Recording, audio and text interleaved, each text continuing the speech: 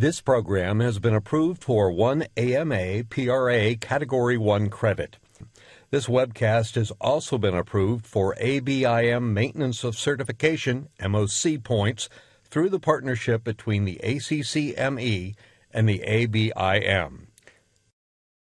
The following continuing medical education activity is the property of The Ohio State University. Duplication is prohibited by law. The Ohio State University is accredited by the Accreditation Council for Continuing Medical Education, also known as ACCME. OSU Center for Continuing Medical Education designates this CME activity for a maximum of 1 AMA PRA Category 1 credit. Each physician should claim only those credits that are actually spent on this CME activity.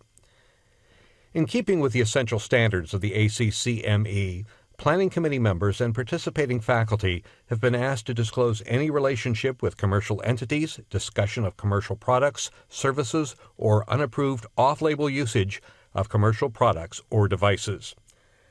Specific disclosure information can be obtained by contacting the Center for Continuing Medical Education at ccme.osu.edu. The information presented in this CME activity is meant for educational purposes only. Physicians' own judgment must remain central in the selection of the therapy options for their patients' specific medical conditions. The following is supported in part by the Ohio State University Wexner Medical Center and Arthur G. James Cancer Hospital and Solov Research Institute.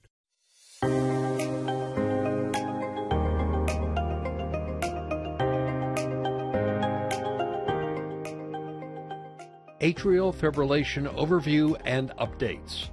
That's today's presentation with the following distinguished faculty from The Ohio State University Wexner Medical Center and Arthur G. James Cancer Hospital and Solov Research Institute. And now, our medical editor and moderator, Dr. Jing Mao.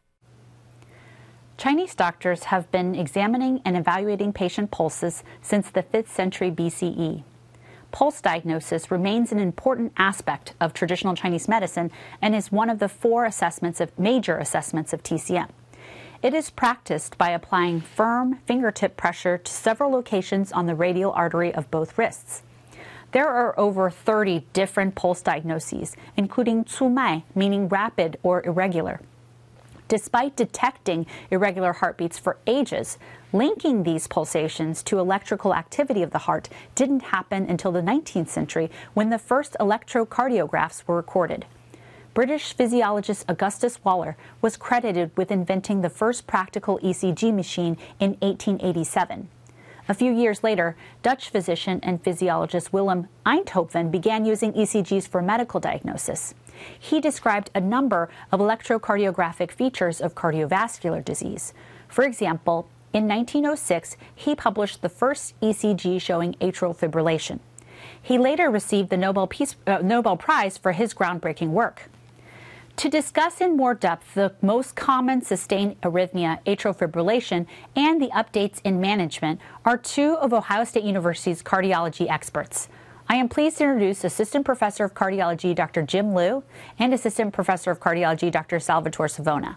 Jim is a non-invasive cardiologist, and he will be taking us through the presentation, evaluation, risk factor management, and stroke prevention of AFib. And Sal is an electrophysiologist. His discussion will focus on rhythm and rate control strategies. Jim, Sal, welcome to MedNet. Thanks for having us. Thank you. Well, I can't wait to hear more about your talk. But Jim, just how prevalent is AFib? So AFib is very common. It's something that we encounter very frequently within cardiology, but it's also something that's seen in multiple other subspecialties. I'll get into a little bit more about the details about this later. Okay. And Sal, what does a typical AFib patient look like?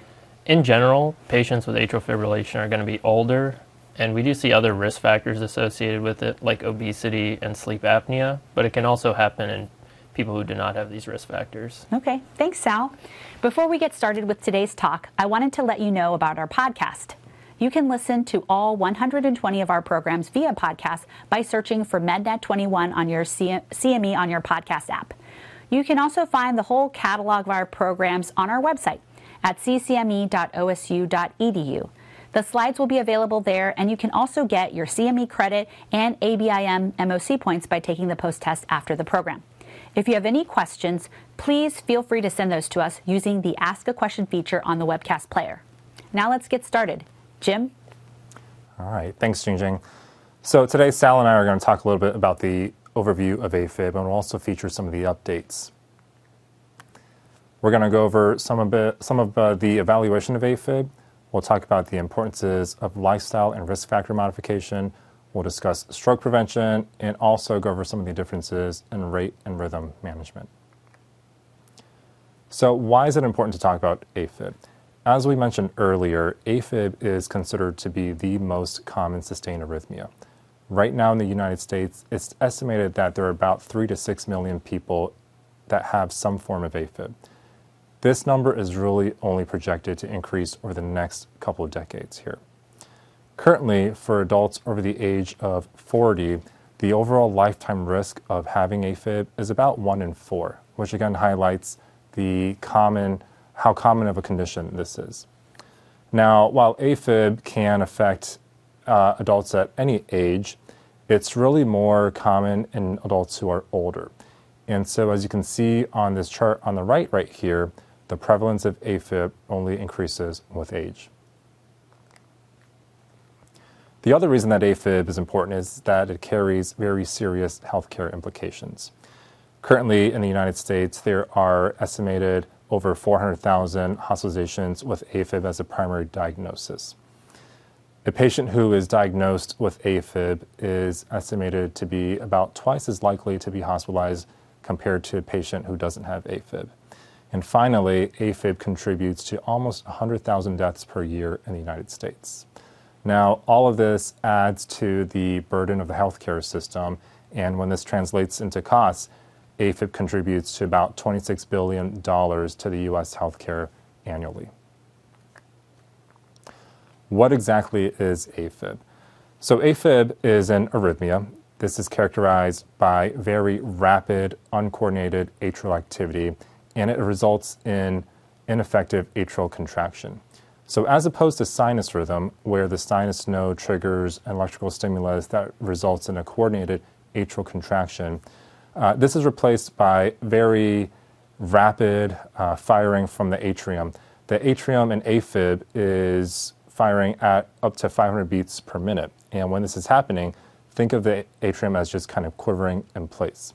When these impulses conduct down to the ventricle can also conduct irregularly.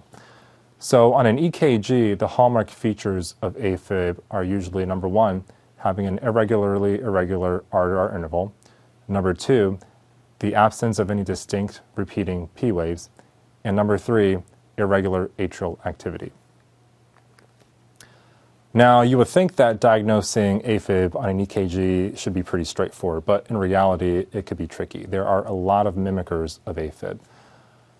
This EKG right here shows a tracing that has a very undulating baseline, and at first glance, this could be confused for the irregular atrial activity in AFib.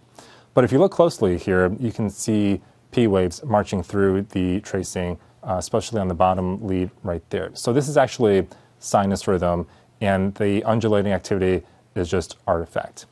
The other thing to point out here is that the R-to-R intervals are regular, which also goes against AFib. This is an EKG that shows atrial flutter. Now, atrial flutter is a rhythm that's similar to AFib in that it could produce a irregular rhythm. But the key differentiating factor here is that the underlying atrial activity and atrial flutter should be regular. So on this EKG here, you see the typical regular sawtooth pattern of atrial flutter. So as I mentioned, atrial flutter is very similar to AFib, but there are some differences when it comes to the treatment when compared to AFib. So that's why distinguishing flutter versus fib is very important. Here's another EKG that shows an irregular rhythm, but if you look closely here, you can see that there are clear P waves. And so this is sinus rhythm with premature atrial contractions. And finally, this is an EKG of an irregular rhythm. But again, when you look closely here, there are P waves before all of the QRSs. And so this is actually sinus arrhythmia. So in sinus arrhythmia, it's a normal sinus rhythm, but there's variability in the sinus beat, so it can produce irregular rhythm.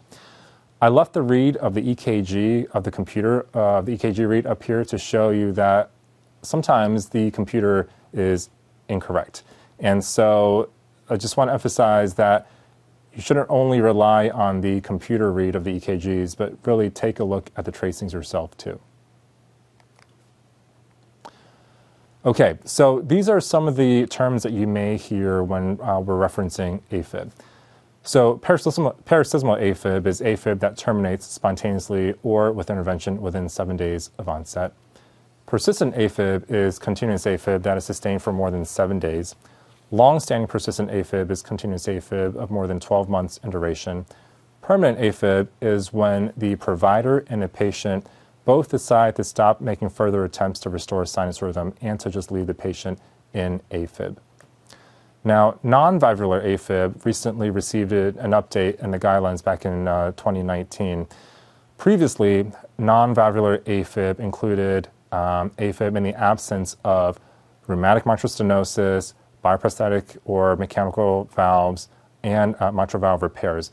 But now, with this most recent update, non-valvular AFib really only refers to AFib in the absence of moderate to severe mitral stenosis or mechanical heart valves. This becomes important later on when we start talking about anticoagulation, as some anticoagulants are only approved for use in non-valvular AFib. I want to talk a little bit just about the pathophysiology of AFib. So AFib is an arrhythmia that originates in the left atrium. Specifically, it comes from rapidly firing foci in the myocardial sleeves that extend into the pulmonary veins. Now, this becomes important later on when we're talking about procedures like AFib ablations, because the ablation area is really targeting around these pulmonary veins. For the actual mechanism of AFib, this gets a little bit more complicated. In general, it requires underlying structural atrial abnormalities such as fibrosis, atrial dilatation, or hypertrophy. There also needs to be some form of electrical triggers, and these are usually, as I mentioned, the pulmonary vein foci.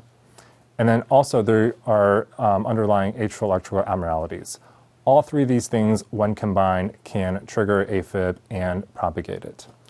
Now, there's a term out there that goes AFib begets AFib.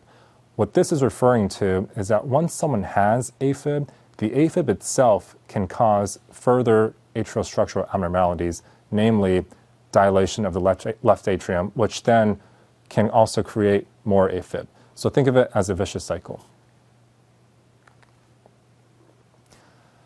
Here are some of the risk factors for developing AFib. I mentioned earlier that structural heart disease can really increase the risk of AFib. So it's not surprising that a lot of forms of heart disease, especially heart failure or valvular heart disease, where the left atrium is really impacted, can increase AFib. So in heart failure, a lot of times the left atrial pressure is elevated and it can cause left atrial enlargement. Valvular heart disease, especially ones that impact the left atrium directly, like mitral stenosis or mitral regurgitation, can promote AFib. Other forms of heart disease, like coronary disease, hypertrophic cardiomyopathy, and congenital heart disease, can also lead to AFib. Conditions outside of the heart can also impact AFib. Things like obesity, hypertension, diabetes, sleep apnea, hyperthyroidism, and chronic kidney disease are all risk factors for developing AFib. Other factors, such as alcohol. So there's a syndrome called holiday heart syndrome, where AFib can occur after an episode of binge drinking. We often also see AFib in the post-op setting, so after surgeries where the autonomic nervous system is very activated, there is a surge in catecholamines. Sometimes this can trigger AFib. Likewise, infection and inflammation can increase AFib. And finally, there are also some genetic factors that could predispose to AFib. The symptoms of AFib can vary widely. So for some people, the symptoms can be highly symptomatic. So these would include things like palpitations, shortness of breath, chest discomfort. For other patients, the symptoms can be a little bit more subtle. They may have only some weakness or fatigue or just a general sense of malaise. And in a lot of patients, AFib can be completely asymptomatic. The severity and the extent of these symptoms can also depend on the patient's age, if they have any other underlying heart conditions, or also how rapid the AFib is conducting. If AFib is beating very rapidly, this may be more likely to cause symptoms, and once the heart rates are better controlled, the symptoms may be better tolerated. Now, AFib can lead to several complications. As we all know, stroke is one of them, and actually stroke is the most common complication of AFib. But AFib has also been shown to increase the risk of cognitive impairment and dementia. It can increase the risk of mortality and also myocardial infarction, and also lead to heart failure. So for a lot of patients who have AFib that's beating very rapidly and the heart rates are uncontrolled, it could lead to something called a tachycardia-induced cardiomyopathy, where the ejection fraction is actually reduced because of the rapid beating AFib. So let's talk a little bit about the evaluation of AFib. Once you have a patient who is diagnosed with AFib, usually the first step is to get a baseline EKG if that hasn't been done already. The reason this is important is that the EKG allows you to take a look for other signs of heart disease like LVH or underlying ischemia. You can also look for other conduction abnormalities such as pre-excitation or types of AV block. Getting an idea of the QT interval is important as well, because this may play a role later down the road when you're thinking about using an antiarrhythmic. A lot of the antiarrhythmics that we use can prolong the QT. Next, it's generally a good idea for every new patient with a new diagnosis of AFib to get a baseline transthoracic echo. This is to look for any kind of structural heart disease. You want to have an idea of what their ejection fraction is, whether or not they have some kind of structural heart disease that could lead to the AFib, or vice versa, has the AFib cause some kind of cardiomyopathy. In addition, as I mentioned earlier, valvular heart disease can really contribute to AFib, so the echo will assess for that. And also, this gives you an opportunity to look at the left atrial size. In patients with AFib, as I mentioned, the left atrium becomes enlarged, and having a very enlarged left atrium can be a sign of chronicity of the AFib. Finally, getting basic labs is important, such as a chemistry and CBC. Checking for renal function will impact certain anticoagulants and their dosing, as well as antiarrhythmics and the dosing of those. And then also, other tests, getting a thyroid function is very important too, because hyperthyroidism can contribute to AFib. Now, other tests may be optional, especially if there are other signs and symptoms. For example, if you have signs of ischemia, it might be reasonable to get a stress test. If there are signs of sleep apnea, getting a sleep study might be important. Finally, optional testing would be ambulatory monitoring devices. Here are some of the options for monitoring devices that are available. So a Holter monitor is a wearable monitor that is generally worn for a short period of time, usually about 24 to 48 hours. This can be very useful in patients with permanent AFib, where you want to get an idea of what their overall rate control is with the AFib. If you want something with a longer duration of monitoring, there are event monitors and mobile cardiac telemetry devices. These are also external wearable devices. You can use these for up to 30 days to monitor someone's rhythm. If you need even longer duration of monitoring than that, there are implantable loop recorders too. So these are devices that are inserted under the skin, and they can detect someone's rhythm at all times. Generally, the battery in these lasts for around 3 years. Finally, in patients who have a pacemaker or defibrillator artery in place, these devices can also be used to assess for the AFib burden or for the presence of any underlying AFib. Now, recently, there's been a lot of popularity with personal devices and wearable devices. There are a lot of these available to consumers now on the market that can detect the heart rhythm. The Apple Watch is actually one of the most popular ones, and in 2018, the FDA approved the use of the Apple Watch to detect AFib. Think of this Apple Watch as actually a tool, a supplemental tool that can help detect rhythm, and it's really not meant to replace current, widely accepted, established tools to diagnose arrhythmias. With that said, though, these are still very useful. During the pandemic, the FDA actually provide guidance to support the use of these non-invasive monitoring devices, including the Apple Watch, to help with telemedicine. So this use allowed patients to send a single lead EKG to their physicians or providers to help with telemedicine. Here is an example of a tracing that was captured using the Apple Watch that was sent. As you can see here, it provides a single lead EKG, and a lot of times the quality of this can be pretty good.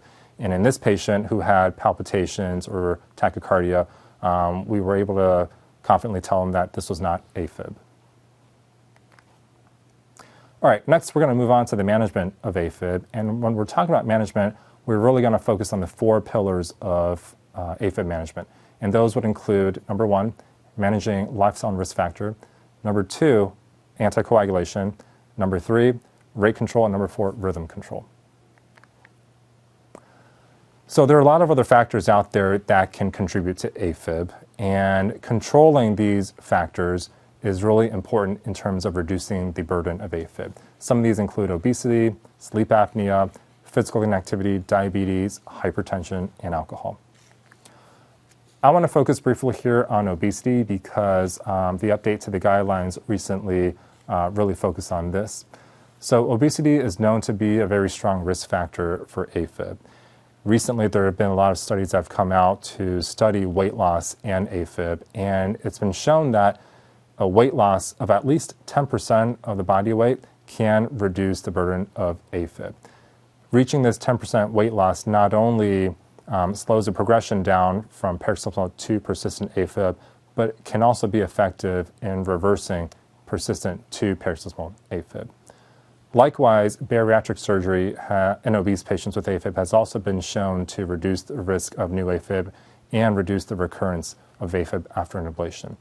And so for these reasons, there was a new recommendation that came out in the most recent guidelines that states that for overweight and obese patients with AFib, weight loss combined with risk factor modification is recommended.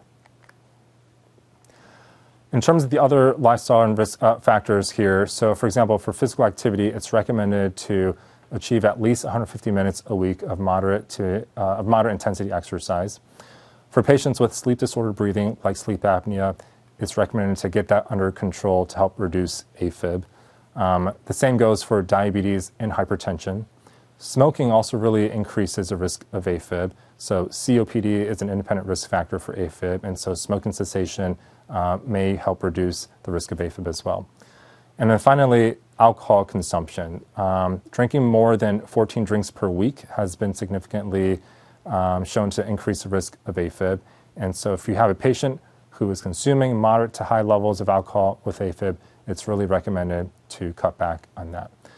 Notice one thing that I didn't put on this list was actually caffeine. So you might think that increasing caffeine intake might increase the risk of AFib, but actually the studies have shown that that hasn't been the case. And actually, some studies show that caffeine may have a protective effect when it comes to AFib. So when it comes to recommending limiting caffeine intake, that really hasn't been as much of a recommendation when it comes to reducing AFib burden. All right, let's move on to talking about stroke prevention here. So I mentioned earlier that stroke is the most frequent major complication of AFib. Having a non-valvular AFib actually increases the risk of stroke by at least 5 times when compared to someone who doesn't have AFib. And when someone has a stroke that's a result of AFib, that stroke generally carries more severe disability and also is associated with an increased mortality compared to strokes not due to AFib. So in AFib, we said earlier that the atrium just isn't contracting effectively, and as a result, blood can become stagnant in certain areas of the heart, namely the left atrial appendage, and if a blood clot forms there, it could leave the heart and go to the brain and cause a stroke.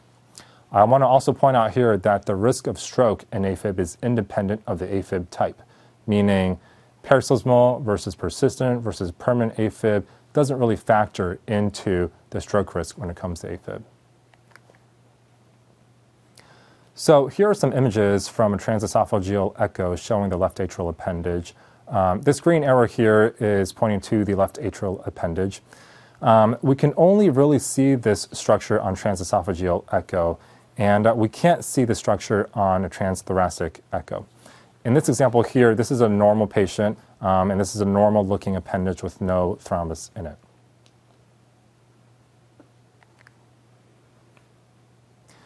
On this next patient here with AFib, you can see here that the appendage is filled with a smoky appearance. This is actually a spontaneous echo contrast, and it's a sign of very stagnant blood flow or venous stasis here. And at the tip of the appendage here, there's probably evidence of an early thrombus that's forming. Here's another example here of a TEE on a patient with AFib. In addition to the spontaneous echo contrast in the appendage, you see this more solidified structure here that the arrow is pointing to. That is actually a thrombus in the appendage. Now, TE is still considered to be the gold standard when it comes to evaluating the appendage for thrombus, but actually recently there's been increasing evidence and interest in looking at cardiac CT. So cardiac CT can also be used to visualize the left atrial appendage. This image on the left here shows a normal looking left atrial appendage. The image on the right actually shows an appendage with thrombus in it. This can become a very convenient way of looking for left atrial appendage in patients with AFib. Number one, it's non-invasive, and number two, currently for our patients who undergo AFib ablation, most require a CT evaluating the pulmonary vein anatomy, and that allows us to have an opportunity to rule out left atrial appendage thrombus rather than having them do a TEE. All right, so how do we determine which patients with AFib need to be treated for stroke prevention? Well, this is where the CHAS-VASc score comes in. The recommendation clearly states that the CHAS-VASc score is used for stroke risk assessment. What this is each letter of CHAS-VASc correlates to a specific risk factor, and each of those letters also has a score attached to it. So the C stands for congestive heart failure. Now, this is heart failure that is both due to reduced ejection fraction and preserved ejection fraction. The H stands for hypertension. There are two A's here. The first A is age of 75 or greater, and this gets a score of 2. The other A on the bottom is age 65 to 74, which only gets a score of 1. D stands for diabetes. S stands for stroke or TIA or a history of a systemic thromboembolism, and this also carries a higher weight with a score of 2. V stands for vascular disease, which includes myocardial infarction, peripheral arterial disease, and aortic disease. The term myocardial infarction was used here loosely, but actually in patients who also have underlying coronary disease that's severe or had a history of PCI, those would also qualify under this vascular disease risk factor. And then finally, on the bottom, S stands for sex. So the female sex actually carries a higher risk of stroke, and that's why that's given a score of 1 also. So you add up the score of the CHAS-VASc, and the total score actually correlates with an annual stroke risk here. So as you can see here, the higher the CHAS-VASc score, the higher the annual stroke rate. Currently, in the guidelines for patients with AFib, for men with a CHAS-VASc score of 2 or more, or women with a CHAS-VASc score of 3 or more, oral anticoagulation is recommended for stroke prevention. This was an update most recently compared to before, where it was just a CHAS-VASc score of 2 for both genders. The reason behind this is because while women are at a higher risk for stroke, that female sex was actually found to be more significant in women aged 75 or more, or if women had 2 or more non-gender-related risk factors. Actually, for women who have a lower CHAS-VASc score, the risk of stroke when compared to men was similar. Now, in patients with a lower CHAS-VASc score, for example, a score of 1 for men or 2 for women, prescribing an anticoagulant for stroke prevention can be considered. And then finally, for very low CHAS-VASc scores, such as 0 for men or 1 for women, it's reasonable to omit anticoagulation. Again, I want to highlight here that the use of anticoagulant really should be based off of the risk for thrombolism, in other words, a CHAS-VASc score, and it shouldn't depend on whether AFib is paroxysmal, persistent, or permanent. We have a lot of options right now that you can choose from for using for anticoagulants to use for stroke prevention. These include warfarin. which has been around for the longest time. But also in the last decade or so, there have been several other newer medications. So these are dabigatran, rivaroxaban, apixaban, and edoxaban. And collectively, these are called the NOACs, which stands for non-vitamin K oral antagonists, or DOACs, or direct-acting oral anticoagulants. In the most recent update to the guidelines, it states that DOACs are now recommended over warfarin in patients without moderate to severe mitral stenosis or a mechanical heart valve. Previously, the guidelines gave equal recommendation for DOACs and warfarin, but now, because there's been so much data that shows that the DOACs are not only non-inferior or sometimes even better than warfarin in stroke prevention, but they also have a better safety profile compared to warfarin. For patients with AFib who have mechanical heart valves, warfarin is still really the only option for anticoagulation. Also, for patients who really can't maintain a therapeutic range of INR on warfarin, DOACs are recommended.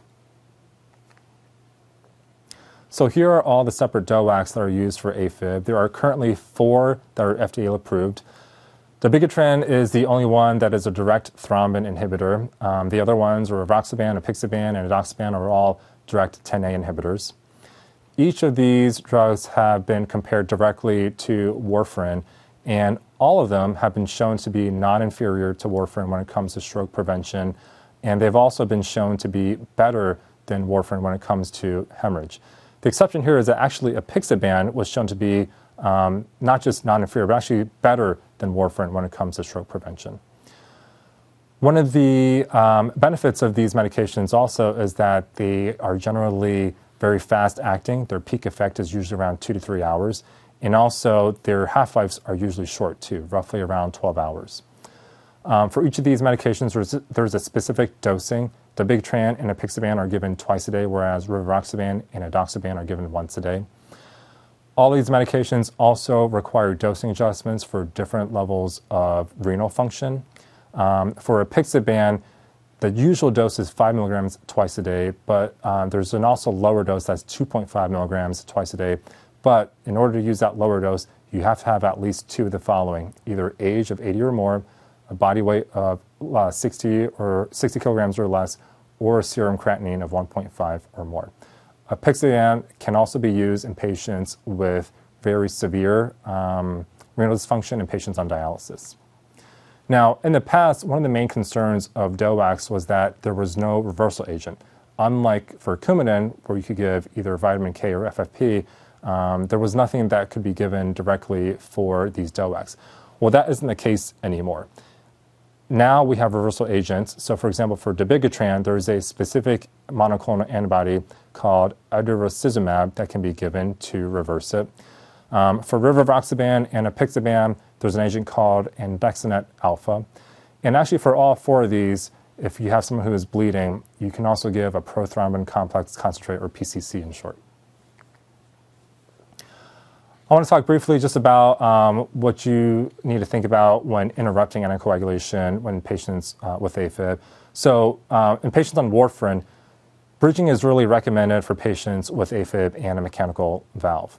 If a patient with AFib is present who doesn't have a mechanical valve, then you really have to consider the risks of stroke versus bleeding when determining if they need bridging. Lately, studies have shown that the absence of bridging has really been found to be non-inferior to bridging with low molecular weight heparin, and it's actually been associated with a lower risk of bleeding. So really, bridging with anticoagulation may only be appropriate for very high-risk patients for risk of thromboembolism. Now, in patients on DOACs, this makes it a lot easier. So again, the time of onset of DOACs is much shorter. Their half-lives are also shorter. In general, for low or moderate bleeding risk surgeries, stopping a day or 2 before surgery and then starting the day after is fine. For higher bleeding risk, stopping 2 or 3 days beforehand and starting 2 days after is generally acceptable too. What about aspirin? In the past, aspirin was considered for patients with AFib with a low bleeding, with a low risk for stroke. But actually, in the most recent guidelines, this is no longer the case. Aspirin really isn't recommended anymore. Previously, the term antithrombotic was used when talking about stroke prevention, and this included anticoagulant and antiplatelet. But that term of antithrombotic has actually been replaced with only anticoagulant in the newer guidelines. All right, I want to talk briefly about some of the non-pharmacologic measures for stroke. So for patients who, for some reason, can't be on a blood thinner, whether it's bleeding risk or something else, there are options now that can be used to help with stroke prevention. On this image right here, this is a TEE image that shows a Watchman device. So this device is actually a percutaneously inserted device that goes into the left atrial appendage right here, and it plugs up the appendage so that clots, if they form, they don't leave the appendage and cause stroke. This structure is, think of it as kind of like an umbrella or a parachute. It's got a wire cage with a fabric sheath over it. So in the most recent guidelines here, it says that percutaneous left atrial appendage occlusion may be considered in patients at increased risk of stroke who have contraindication to long-term anticoagulation. Likewise, in patients who are undergoing heart surgery for other reasons, such as bypass surgery or heart valve surgery, surgical occlusion or excision of the left atrial appendage may be considered as well. Here's another image of the Watchman device. This is just a close-up view of it. And next is an actual 3D image that we took from TEE. This is looking at the Watchman device through the left atrium on its actual face right there. All right, so now I'm going to hand over to Sal to talk about the rest of this. Thank you, Jim. All right, I'm going to talk a little bit more about left atrial appendage closure and how we evaluate patients for candidacy for this device. Three main things we'll talk about are who are candidates, how we evaluate them, and then how we manage them post-implant. In general, when we look at these patients, we try to determine if they're at high risk for bleeding or if they've had a previous history of a bleeding event, either major or non-major, such as a GI bleed or a bleed in their genitourinary tract. Patients also can be considered if they've had a labile INR while on Coumadin, or if they're unable to take a NOAC or a DOAC, either due to noncompliance or cost of the medicine. Additionally, people who have a high-risk lifestyle, such as patients who mountain climb, can be considered if an injury during one of these activities would put them at high risk for bleeding. Now, when we evaluate them, we do need to ensure that they have a CHADS-VASc score of at least 3, and they do have non-valvular atrial fibrillation.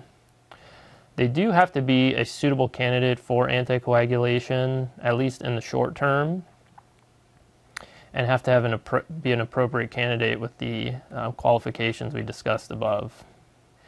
There also needs to be no other need for anticoagulation other than atrial fibrillation. So if a patient has a mechanical heart valve, a left ventricular thrombus, or a clotting disorder, aside from atrial fibrillation that requires long-term anticoagulation, this would not be someone who we would implant this device in. Now, post-implant, what these patients can expect is typically to be on an oral anticoagulant for 45 days post-procedure. Then we perform a transesophageal echo to ensure the device is well seated, doesn't have a leak or a thrombus. And then at that time, we would typically transition them to dual antiplatelet therapy for 6 months. And then after 6 months, we would transition to chronic aspirin therapy. Now, the device, specifically the Watchman device, was recently approved for implant with dual antiplatelet therapy only, but this is definitely dependent on the implanter in terms of preference. Now I'm going to move on more to how we manage atrial fibrillation. Now there's two main ways we do this, either with rate control or rhythm control. When we're pursuing a rate control strategy, we typically introduce an AV nodal blocking agent, and if that's ineffective, we sometimes may also use digoxin. But there are instances when we are unable to achieve adequate rate control, and we do need to do a more aggressive strategy, such as a pacemaker and then ablation of the atrioventricular node. Now, if we move on to a rhythm control strategy, there's two main ways that we manage it. One in the immediate term, and then also chronically. In the immediate term, one of the options is to perform a cardioversion, either chemically or electrically. And chronically, we manage atrial fibrillation with an antiarrhythmic drug or an ablation or a combination of both. Now, I just wanted to include this image just to review the electrical anatomy of the heart. So as we start from the top of the right atrium where the SVC joins the right atrium, we have our sinoatrial node, and then electricity travels to the atrioventricular node, sometimes through preferential tracts, as indicated by the yellow bars, and then it traverses the atrioventricular node down our His-Purkinje system. When we are pursuing a rate control strategy, as this black bar indicates, our main goal is just to block the AV node. We're really not doing anything to impact atrial fibrillation itself. So who are patients that we would consider a primary rate control strategy? One, as we discussed, permanent atrial fibrillation, where we've decided that we will no longer pursue a rhythm control strategy. And in general, we identify these patients if they're completely asymptomatic with preserved LV function. So a patient who has systolic heart failure, even in the absence of symptoms, we would try to avoid a rate control strategy. Now, these patients do present to the hospital frequently, and when we are acutely managing them, they most frequently need IV medications in order to control their heart rate. And this can be achieved either with an IV beta blocker, such as esmolol or labetalol, if their blood pressure is acceptable, or a non-dihydropyridine calcium channel blocker, such as IV diltiazem. One caveat is that if someone is in decompensated heart failure, calcium channel blockers can actually be a negative inotropic agent and can worsen their heart failure. This is mainly seen in patients with systolic heart failure, but it should generally be avoided in patients presenting with congestive heart failure to the hospital.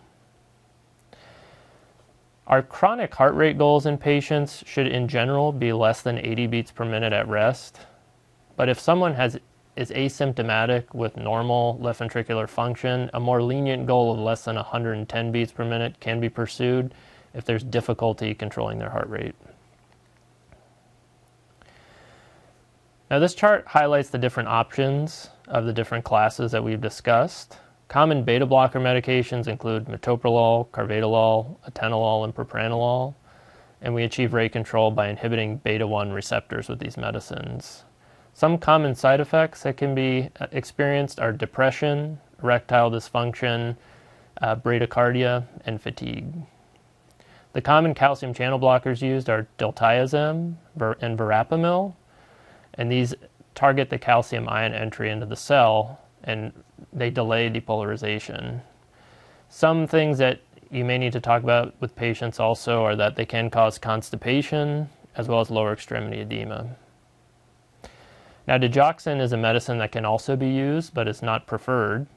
And this slows the AV conduction via the sodium-potassium ATPase and through multiple mechanisms.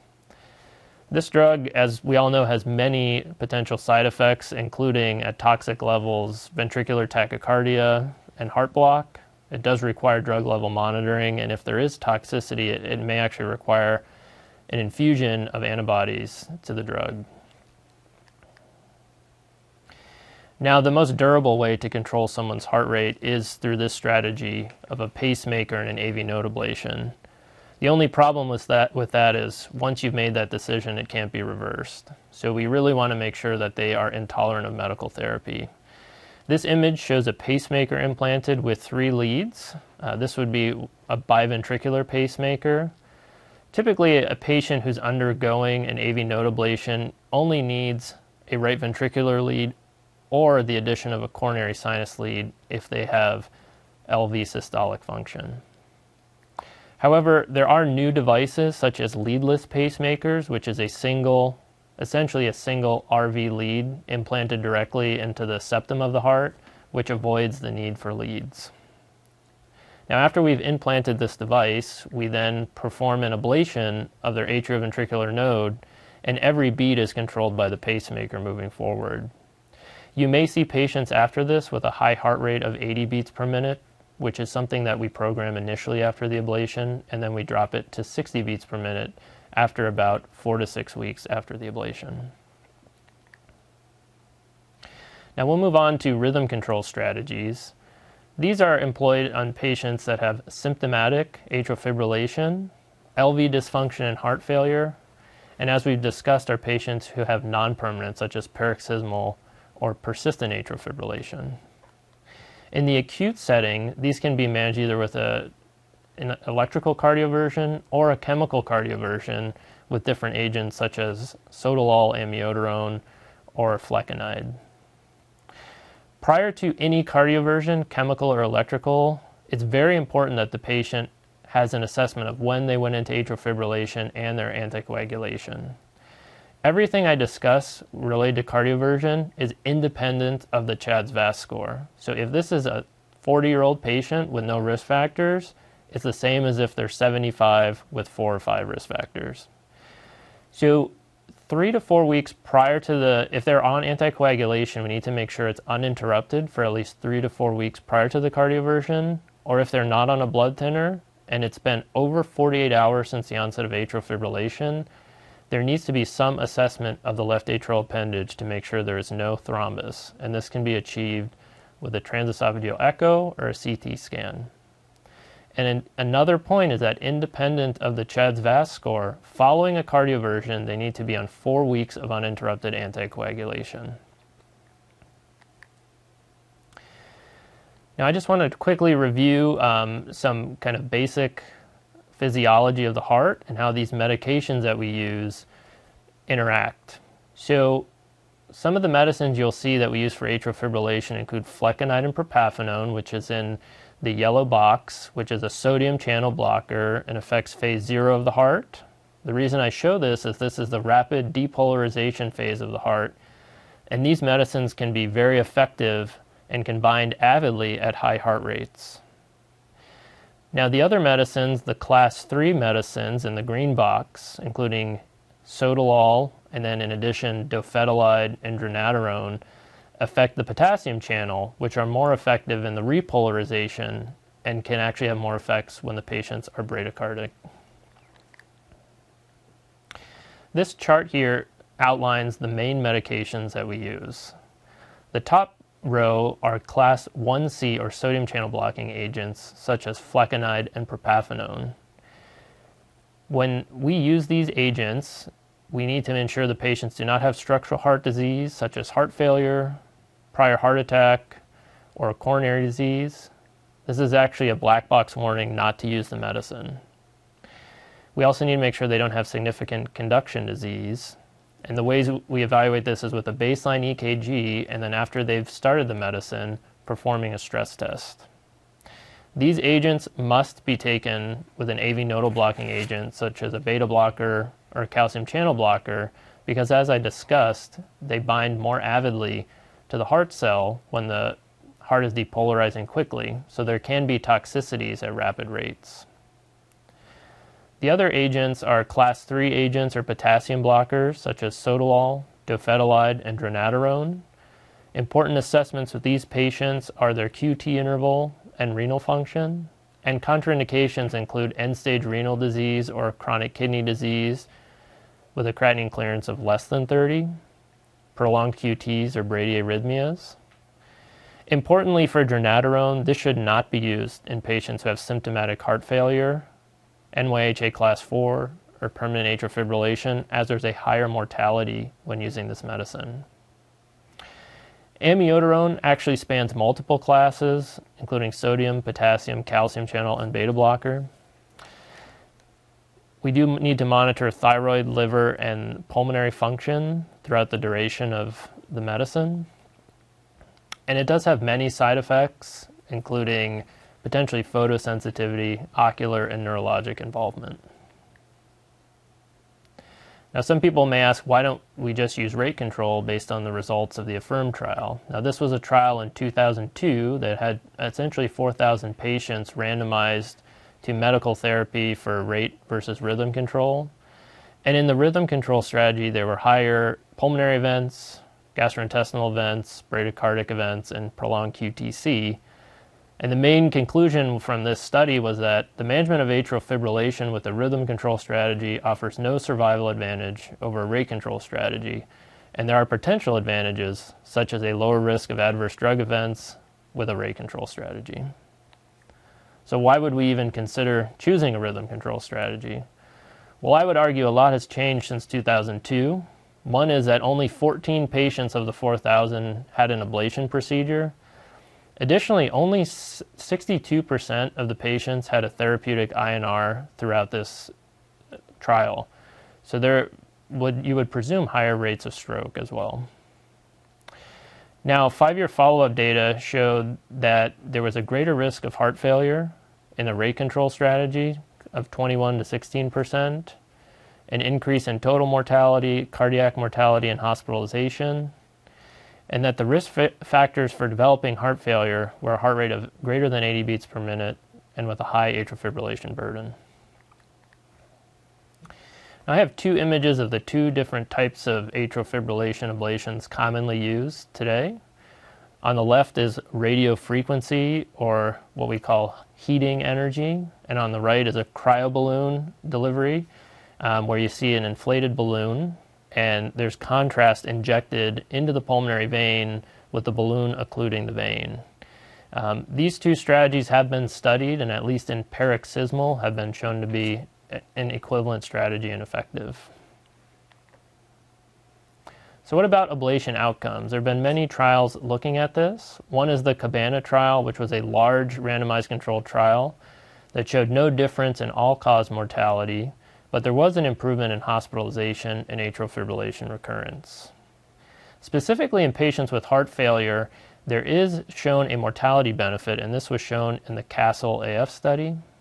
Now, more recent studies have looked at timing and symptom burden, and the East AF Net 4 study showed that an early rhythm control strategy, early intervention, reduced stroke by 1/3 and total mortality by 16%. Additionally, a very recent study, the STOP AF, showed a significant improvement of symptoms when comparing ablation to antiarrhythmic, which is within the whole rhythm control strategy realm. Now, what about safety from ablation? Cabana is one of our largest studies, and when we look at the safety profile for ablation, it actually does better than antiarrhythmic drug therapy in terms of death, disabling stroke, serious bleeding, and cardiac arrest. So what's on the horizon for an interventional management for atrial fibrillation? Pulsed field ablation is a new energy delivery strategy which is being studied, which has benefits of potentially affecting only the heart tissue and not affecting nearby structures. This is still under investigation, but there are potentially benefits to avoiding damage to the esophagus, the phrenic nerve, reduction in pericardial effusion, and more studies are needed to know the safety of this, potentially if there's any effects with the coronary arteries. So just some conclusions from our talk today. Atrial fibrillation remains a significant burden for patients in the medical system. One of the most important strategies for managing atrial fibrillation is to ensure patients with high stroke risk are on anticoagulation. Now, risk factor modification and non-pharmacological management can have a significant improvement on the burden and progression of atrial fibrillation. But if those are ineffective, rhythm control strategies such as management with ablation or medications are both safe and efficacious and will likely have a larger role in the future. That was perfect. Thank you guys both so much. It was really nice to hear all of the changes and the new data that has come out in AFib, and thanks for highlighting some of the updates in the management as well. Well, Sal, Jim had mentioned that the risk of stroke is independent of AFib type. If that's the case, why is it so important to reduce the burden of AFib? One of the things that's very important is preventing heart failure. We can use anticoagulation to prevent stroke, but data has shown that when patients stay in AFib for a long period of time, they can develop heart failure, either systolic heart failure or heart failure with preserved ejection fraction. And when they develop this, they actually have a higher mortality and more symptoms. Okay. So it's still important to try to reduce the amount of time they're in AFib. Absolutely. Okay. And Jim, I know you mentioned that recently they've changed the guidelines to anticoagulate women at a higher CHA2DS2-VASc score. And you mentioned that's partly due to the fact that women who are younger and have fewer risk factors don't have as high stroke risk. So is that recommendation to do the higher number CHA2DS2-VASc score only for the younger women or for any CHA2DS2-VASc score level? So right now, the new change is that for women, it's a CHA2DS2-VASc score of 3 and above, who really weren't anticoagulation. And again, that becomes because women have been shown that it's really a more of a significant risk, this female gender, in women who are 75 and older, or if they have 2 or more other non-gender related risk factors. For women who have a lower risk of stroke, like a CHA2DS2-VASc of 0 or 1, they actually have a stroke risk that's fairly similar to men. So that's why they really don't need anticoagulation at a lower rate. Okay, that makes sense. All right, perfect. That was wonderful. Thank you guys both so much. We're going to finish up today's program with a final key point from each of you. Jim? So remember, the risk of stroke in AFib is really dependent on the CHA2DS2-VASc score, not necessarily the amount or type of AFib. And Sal? The management of atrial fibrillation continues to evolve, and I anticipate in the future we'll have more techniques to help manage patients from a rhythm control strategy. So keeping a close eye on your patients and looking out for this disease is of utmost importance. Thanks for joining us today. For our audience, don't forget to log on to the website to claim your CME credit and your ABIM MOC points. Join me again next week to hear about hepatocellular carcinoma with my guest, Dr. Lon LeConte. That's all for today. Thank you for tuning in, and farewell until next time.